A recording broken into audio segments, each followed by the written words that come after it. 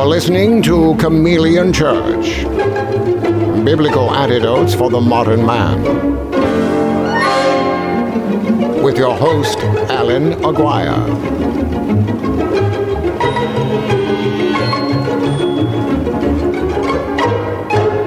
A Faceless Gen production.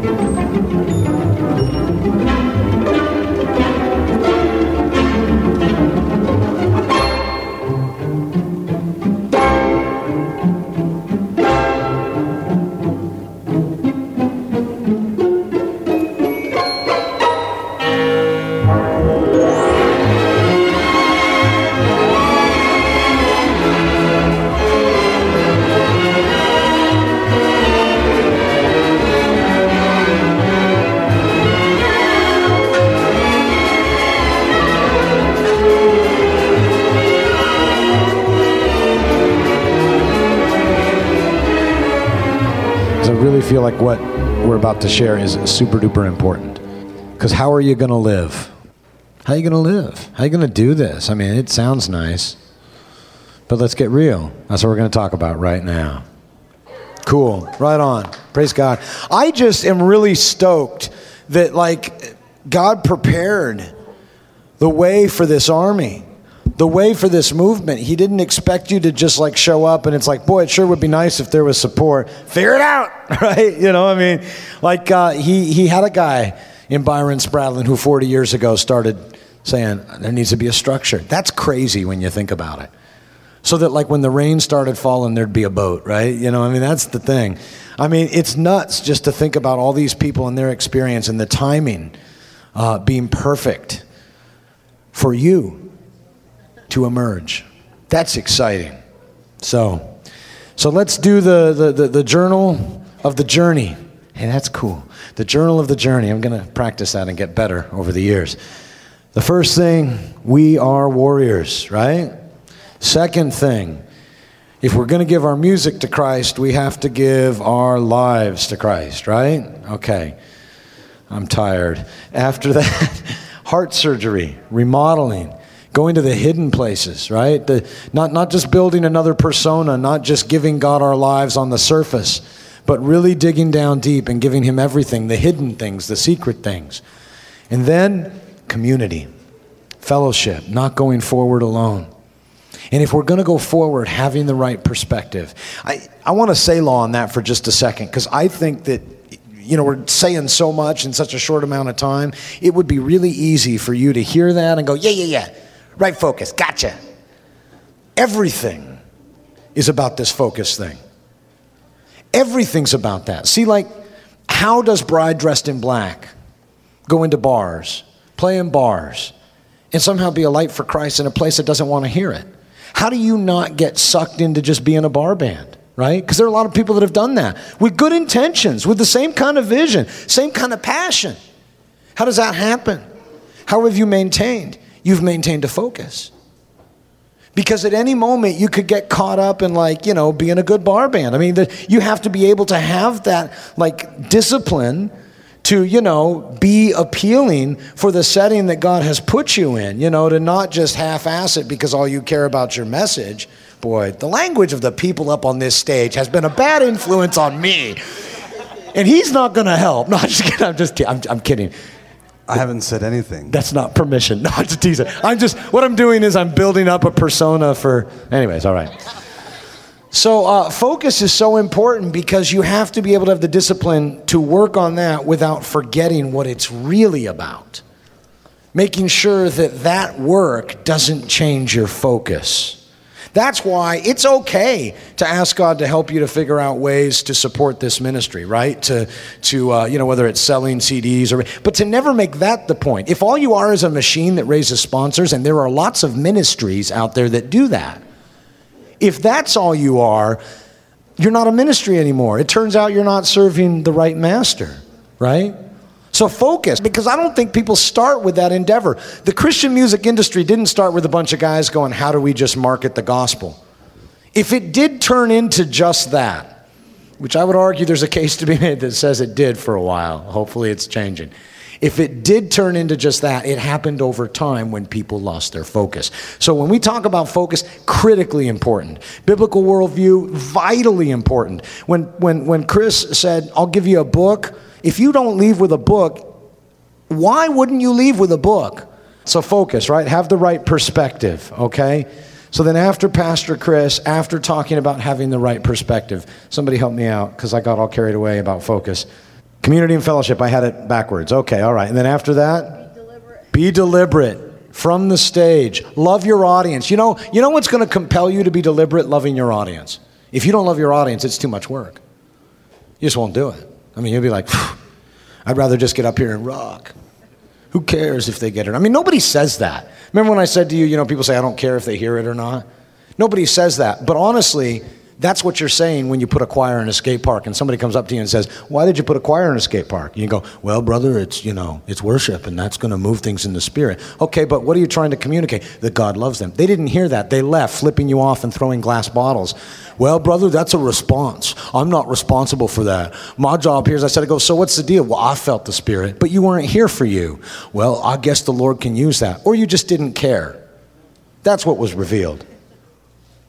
You saw them throw a bottle at you and leave flipping you off. They weren't around for the gospel presentation. And you said, don't let the door hit you. You don't care.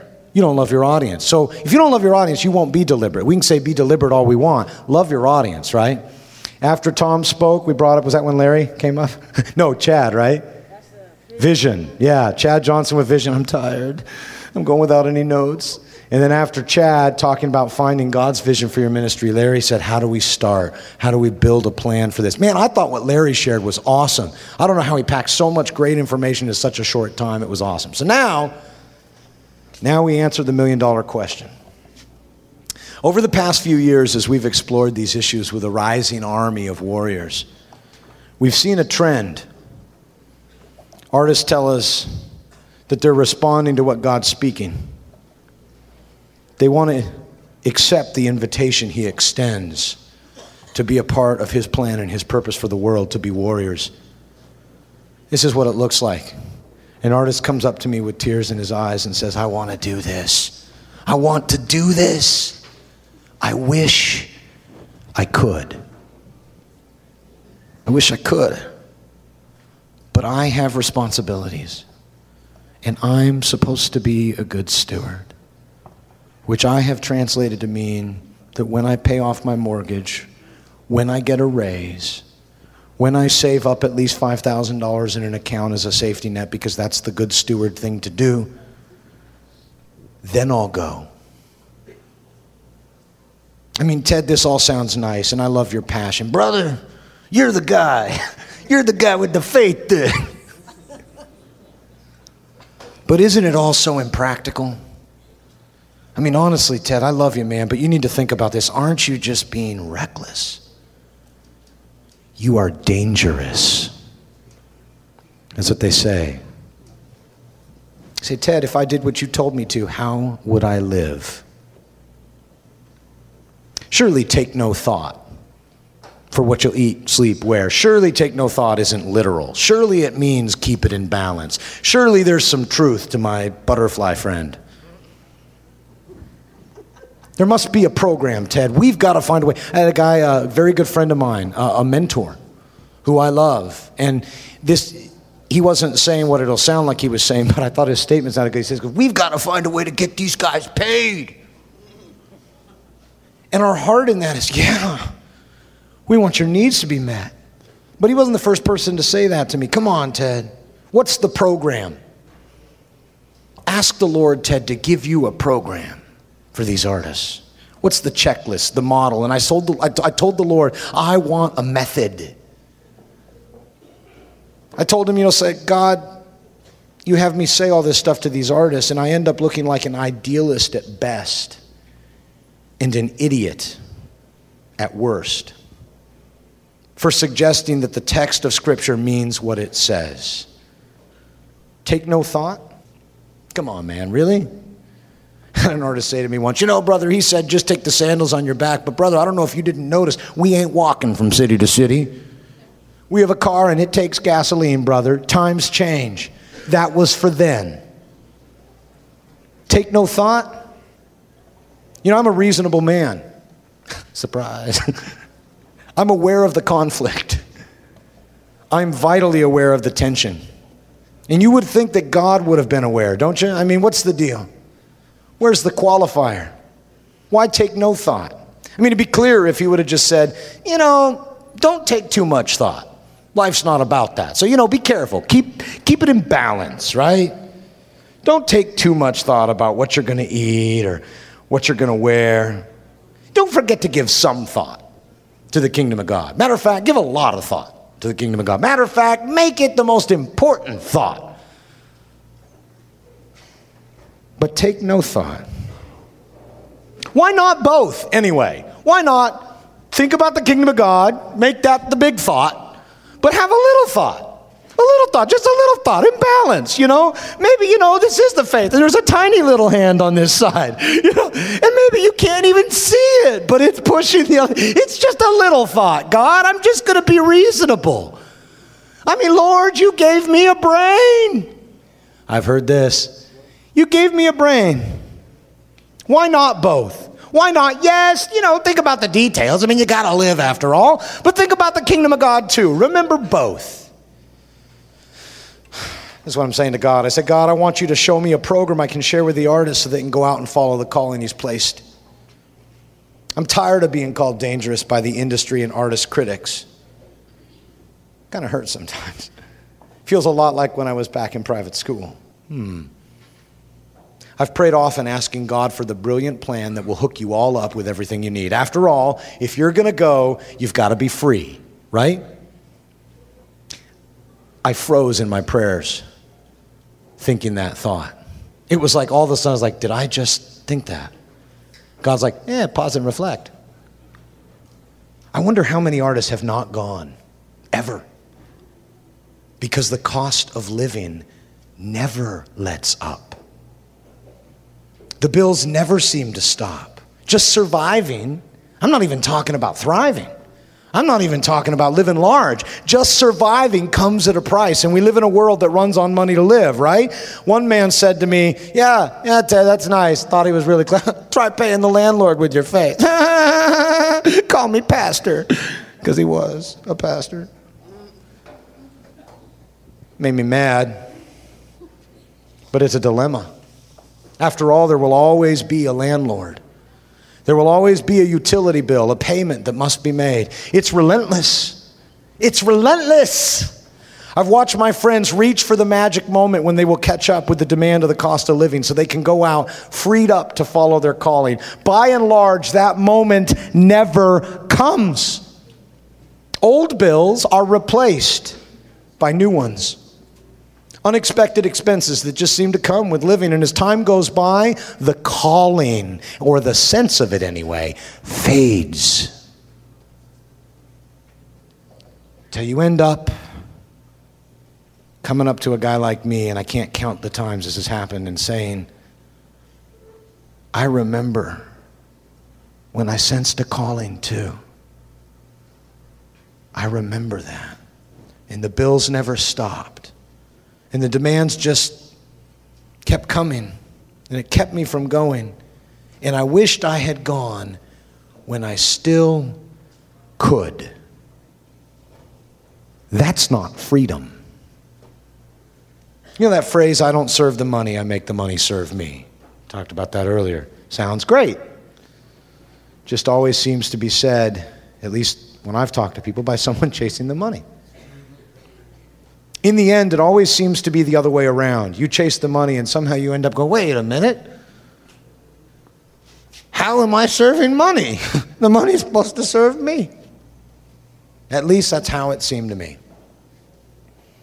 I wonder if that's why Jesus made such a big deal about not being able to serve two masters. It's like he knew that money seems to often find a way to master us, not the other way around.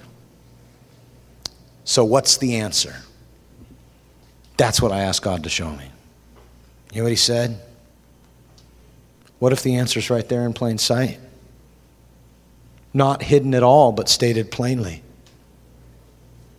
What if Jesus really means take no thought. What if the only formula really is seek first the kingdom of God? These things will be added. Maybe you're like me, if I'm honest. In my flesh, standing in front of you, knowing how that makes me sound, look, I can get all passionate and it will move many people. And most of you will come up to me and go, that was really good. I liked a lot of what you had to say. You don't even need to tell me the part you didn't like. I already know because some artists have. You know, I'm just giving you something to think about. You're the faith guy. So I'm not a big fan of this strategy, Lord. I already had that. I already knew that part. I'm asking for a program. There is way too much uncertainty in what you're saying, Lord. And I'm not a fan of uncertainty. I know the artists are not a fan of uncertainty. I'd prefer an advance, a guaranteed paycheck and payday, or at the very least, a company credit card or expense account with the bills being sent to God. That'd be nice. At least then I would know what I have to work with. At least then I'd be responsible. At least then my family and friends wouldn't think I was a deadbeat. I really feel like I'd be less of a burden to God that way too. Ooh, lean in. I'm reading this because when God gave this to me to speak, I wrote it down and then I read it back and I was like, okay. I really feel like I would be less of a burden to God that way. Do you relate? Know what I mean? If I listen to many of the pastors I've heard from over the years, God would be happier with me if I was a little bit more of a take charge, responsible person. Right? A good steward. Right?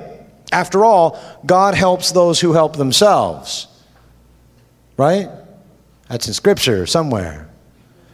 No. God digs strong, self-reliant types, right? They make the best servants, yeah? You don't have to worry about them messing up or needing help. God, it's cool. If I need your help for a while and you rescued me, that was cool. But it's all good now. I've got this. Look at how fixed I am. You can go help someone else now. I'm all better. I promise. I learned my lesson. I won't blow it again. You'll be so proud of me because I won't need you anymore.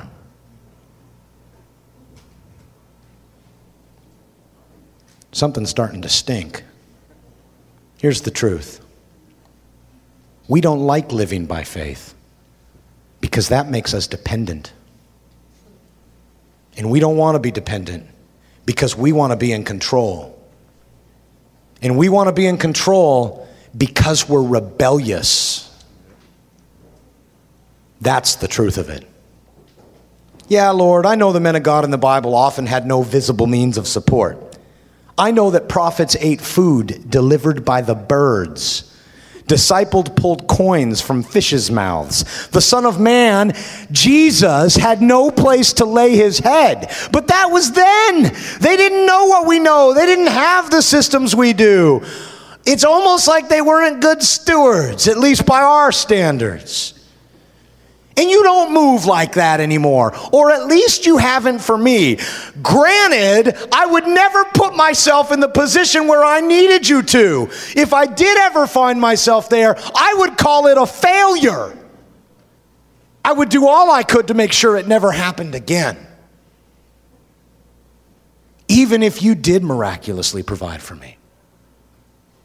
Somehow I've come to believe, perhaps we've come to believe, that you, God, resent helping me. That your goal for me is that I don't need your rescue anymore. That your desire is that I would be sanctified to the point of self-reliance. What is this gospel of independence that we have bought into as the modern church?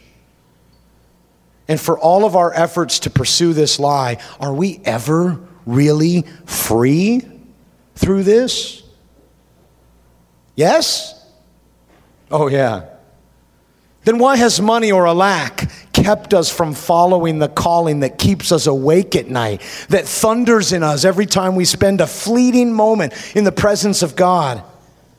Who are we really serving when it's all said and done? Here's a hint. It's not us. Turns out we're not really independent after all. But it might not be God we're serving either. I'm not a theologian, but I've come to suspect there is a basic struggle that seems to boil down to a conscious choice between these two masters, God or money. It's funny that it's not God or romance, God or fame, God or popularity. It's God or money. You will not be able to serve both. You will love one and you will hate the other. It seems to me that anything less than complete dependence on God for our every need really turns out to be rebellion from and eventually rejection of Him. Yet everything in our nature pulls us away from the lack of control, that complete surrender of dependence on ourselves to dependence in God. Living by faith, if it really is the thing that makes the difference between who we serve. And I want you to think about that. We serve the one we're dependent on. That's who we serve. And in that light, living by faith may very well be not just a way to do ministry, not just a really good point at a conference like this one. Could it be that living by faith is the essence of the decision we make, whether He is really Lord of our life? Could it be that living by faith may be very well the primal struggle our walk with God all comes down to? In that light, may I suggest it's possible that this take no thought thing may truly be the only model we can follow that leads us anywhere but rebellion. Let me say that again. Is it possible that anything other than taking no thought and depending completely on Him will only lead us to rebellion? Anything other than that? God said this to me as I wrote these notes. Ted, it's actually about submission more than provision. I provide and you trust, but it takes submission. And that's what you're really fighting. That's what's making you mad when we talk about going out and doing this. You think it's so irrational. Me too. Who will you serve? We want a program and a plan we can see, we can map, we can approve, we can manipulate, we can control. But faith requires us to surrender control. And that is the true struggle within us. If we're going to be warriors, we have to go over the edge. We have to take the plunge. What a reckless leap. What a surrender. And if we're going to be warriors, we have to surrender. I asked Alan to come up here. He's been standing here wondering when I was going to get to him. But Alan's my brother, came on the tour as an artist who had seen a lot of things. Look, this isn't bragging about a guy to make him feel good, and he would not do it because he's a humble guy. Honestly, Alan has seen significant success according to what most artists would consider success. He's in the Encyclopedia of Christian Music twice. He's called the father of alternative Christian music.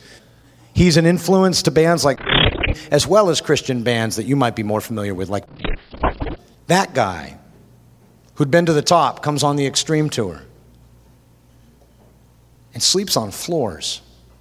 I'm not sure he knew that was what he was getting into at first. I don't know. We'll let him tell you. But that experience from a person who had been there and had paid his dues was beyond that. You ever felt like, when are we going to get to the level where we don't have to do this anymore? I know a lot of bands who say, we did that for a while.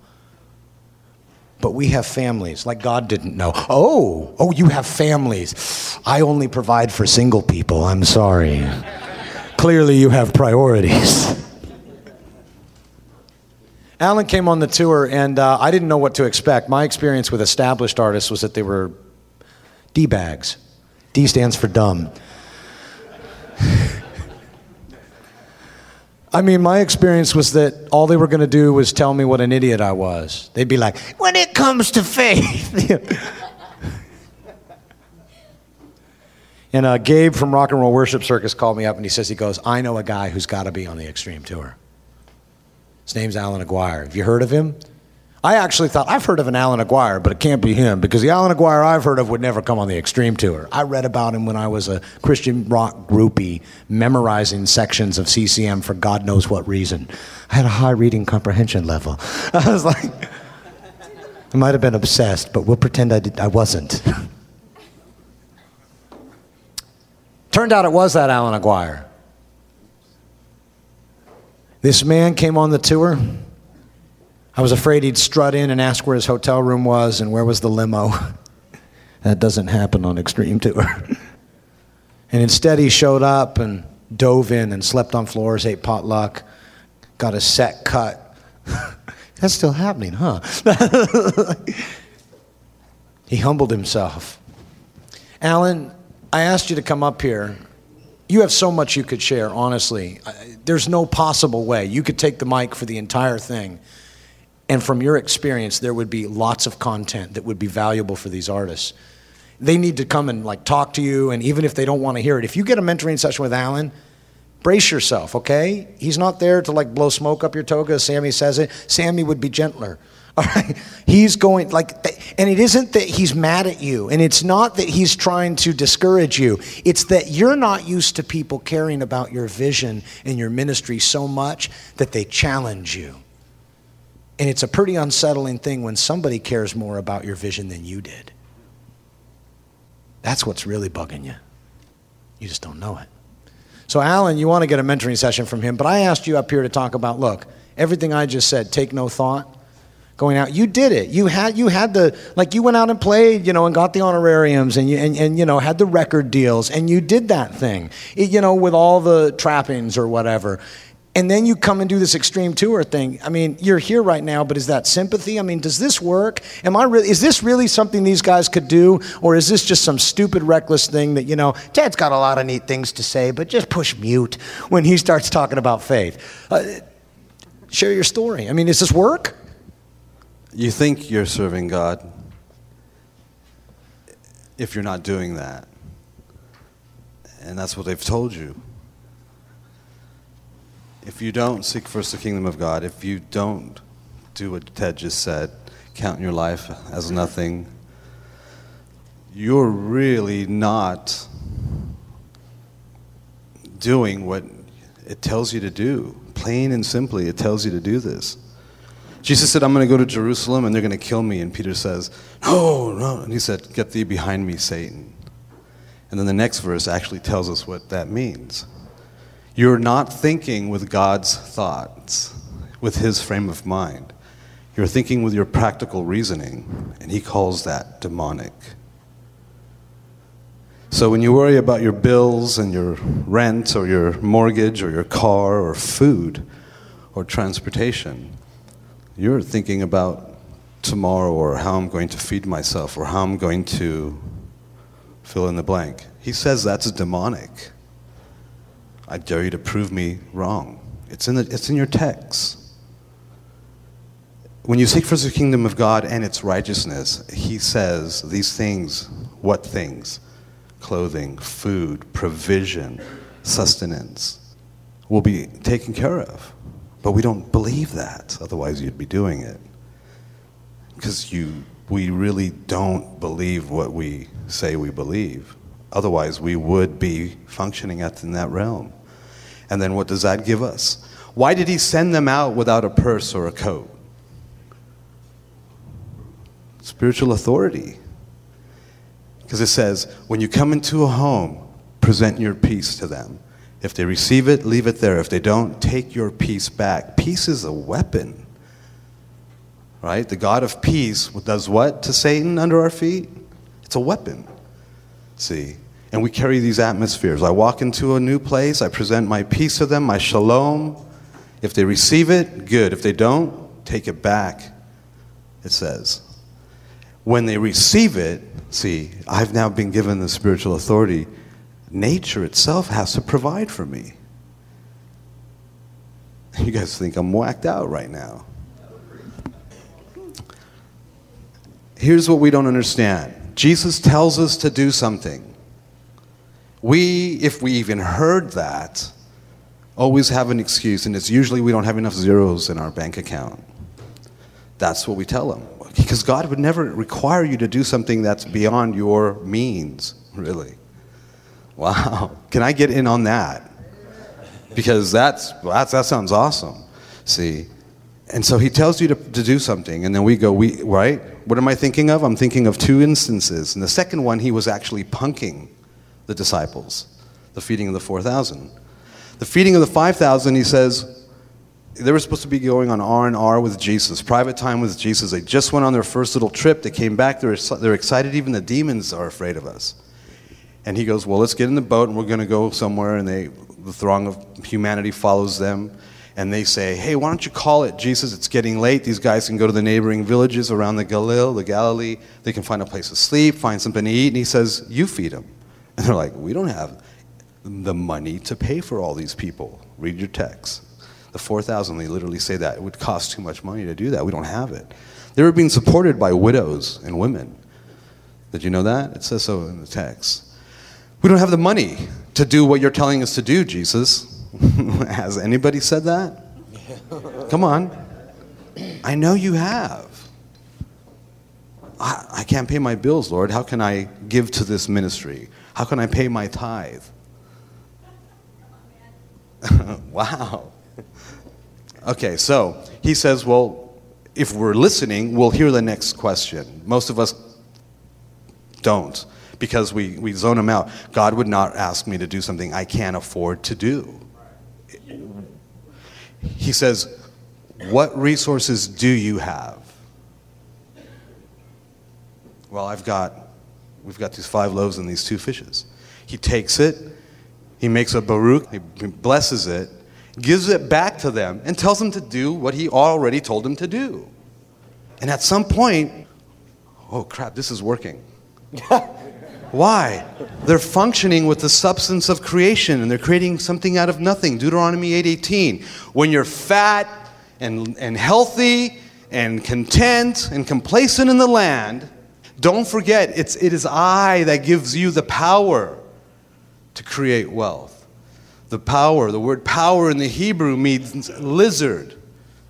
And you break that down, it means chameleon. I give you the chameleon blessing to create wealth. The word create or make is the same word used in Genesis. Let us make or create man in our own image. Asa, to create from nothing, something out of nothing. Wealth. So he gives us the chameleon-like ability to create wealth, something out of nothing. What do chameleons do? They adapt to any economy, any environment, any situation, any atmosphere, and they create the resources necessary for their own success. It's the Melchizedek blessing that was translated to Abraham, which was transferred to Isaac, who went to the land of famine.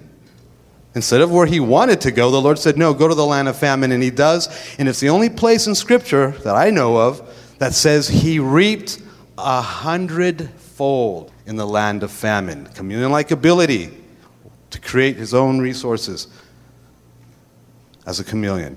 It's a spiritual transference. It's the phrase Jesus used to describe himself in 2 parables regarding stewardship. And it's the word spoken over Israel.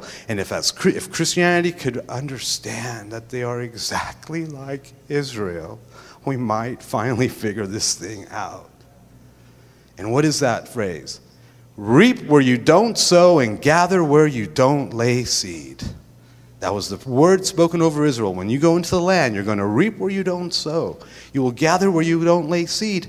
But you're still trying to pick up manna in the desert. I'm on the other side of the Jordan. And Jesus said he is a master that reaps where he doesn't sow, gathers where he doesn't lay seed, in 2 parables on the talents and the minas regarding stewardship. So,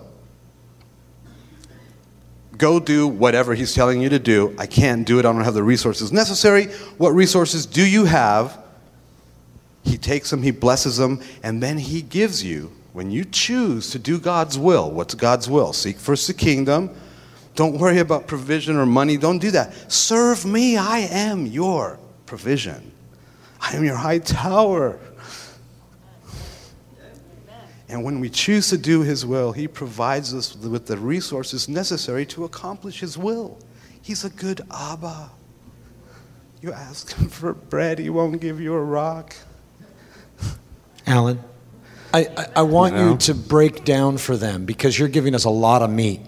Say, break what down? Okay, share with them from your life, because you did this. Well, but you didn't like you didn't just wake up, you got saved and this was in your head, and you just went and did it from there.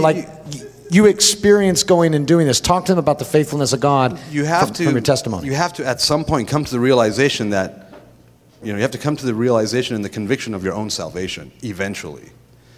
You have to eventually come to the point where it's like, I have to start putting this stuff called this word into action. Yes. In a practical manner. That's good. Not deferring to your practical reasoning, but how do we serve the Lord, the practical application of Scripture in your life? How do we do that? Well, I don't have enough money to pay my bills this month. Do you freak out? Do you stress? Do you become anxious? Do you start freaking out on your significant other or... No. Start there. God knows that you have to pay your bills. You have to be a good steward. And you have to it's all right here, see. Everything's here. You can't make a decision to sin without it going through here first. It's not like, oops, I'm sinning and I wasn't conscious of it. I have never sinned without consciously knowing I was about to go do that. I've told myself I didn't know. But Manny was like, la, la, la, la, la, la, la. So it's all here, right? I'm going to choose a bad thought and dwell on it and act on it and actually use one of my body members to commit that sin, whatever it might be. In the same way, the positive stuff, God's word, are you eating it? Probably not. You just skim through it. You got to eat the word. Eat it. You eat it right here. He says not to worry about it. I'm being faithful. I have a job. I'm tithing. I'm giving offerings. How many times does he test us? Because that's all this is about, is a test. Everything is designed to solicit a response of obedience and trust. Everything. Adam, this is all yours. Just don't touch that. So it's all here. So how do we practically do it? This is how we practically do it. 1, don't freak out. Don't be anxious. Pray. Fast. What a concept. Fast. Have a good attitude. I don't have the money to do this, but you told me to do it, and I'm going to go do it. That's about the most practical thing I've ever done. Okay, go do this tour in this part of the country, but I don't have the means to do so. This is exactly what happened. Go to Southern California with your band. I don't have anything booked. I just booked the East Coast, and you're telling me not to go to the East Coast, and I've got like 3 weeks worth of shows. Yeah, I don't want you to go to the East Coast. Oops. Go to the West Coast instead. Okay, sorry, I have to cancel these shows because I fear God, not you, Mr. Promoter, and whether I ever play your venue again. And so go to the West Coast, go to Southern California, and wait on me to tell you what to do next. You want me to take 11 people in a tour bus across the country. You know how much that's going to cost? And to do what? Wait on you. Well, I guess that's what a prophetic worship band should do. So that's what we do. And we broke down every 60 miles down the road. It's documented in HM Magazine online. They published my Twitter and Facebook feeds because it was amazing what was happening. Because we told ourselves, this is what you tell yourself. If I break down for whatever reason, first, if my steps are ordered and I'm actually on this tour because I'm supposed to be on this tour, or en route to this city because I'm really supposed to, because God really said it, not just because you made this up, and you break down, he knows that, and there's a reason why you would break down right there, however you broke down.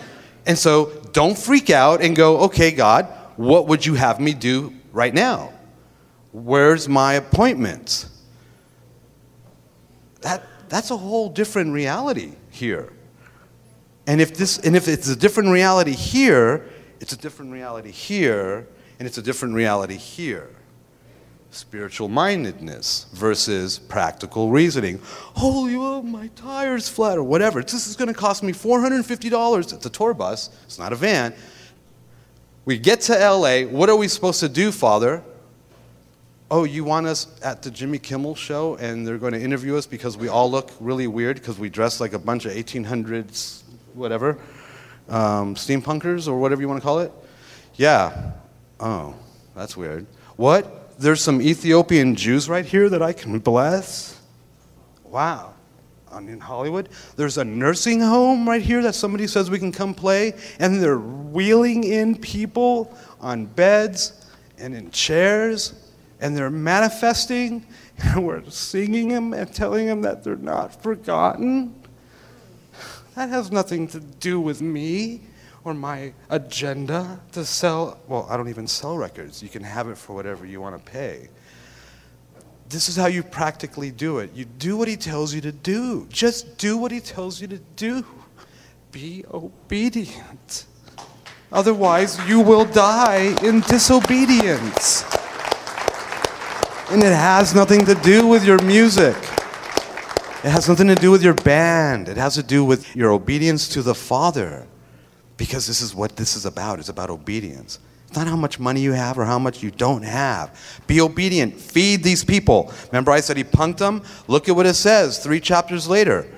He's preaching and he's like, I wonder how we could feed these people. And they took the bait and they went, oh, we don't have the means. And he's like, oh God, I'm leaving in less than a few months and they still don't get it. How do we know that? He's telling them about the parable about the leaven and they're like, oh crap, he's pissed because we don't have bread. And he goes, and he knows this and he goes, how could I be possibly talking about bread? We just fed 4,000 with nothing. We just fed 5. He's pulling his dreadlocks out. I'm about to die and they think I'm talking about bread. 10 minutes. Practical reasoning is demonic. Don't do it. I don't have the means to play or to minister or to obey. I don't have the practical means to obey Father God. That's what you're saying. Whether you think you're saying that or not, doesn't matter whether you think you're saying it or not. They heard that. Alan, I want to say something there because this just came to me. It's almost like we're saying in that case, we're saying, God, I would obey you, but money won't let me. Isn't that what we tell them? I'm sorry, I have another master. That's what we're telling them all the time. All the time. I know this. Why? I've seen it. I've seen it forever around me. You don't even have to be a band. You're a husband. You're a single mom.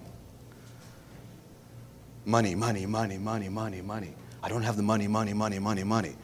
You know, Jesus talks a lot about money, but we won't listen. How many have heard the teaching from a pulpit about the shrewd manager? 1. Okay, less than 10%. Why? Because no one likes that parable. Why? Because of what Jesus says the parable means. What is the meaning? If the children of light would take a lesson from the world when it comes to business and being shrewd in business, they'd have some money. They're not going to tell you that because they don't know how to disciple that. Well, they don't know how to disciple. But they can't explain that to you. Because see, if you want to make $50,000 a year and you're hanging out with people that are making $25,000 a year, they can't help you. They can't help you make that money, can they? No. I want to make, for an example, $50,000 a year. Do I hang out with people that make $25,000 a year? No, they can't tell me anything. So I hang out with people that make $100,000 a year, $150,000 a year. Why? Because they can show me how to make $50,000 a year. Does Jesus know this? Absolutely. That's what he taught us. That's what he teaches. So, if I want to be a son of God, do I hang out with people that go to church? No. I hang out with mighty men and women of God because they can teach me how to be a son of God. And I said that probably the nicest way I could possibly say that, and I'm very proud of myself. I'm so proud of you as well, Alan. This has been brilliant. Okay. Are you understanding this concept?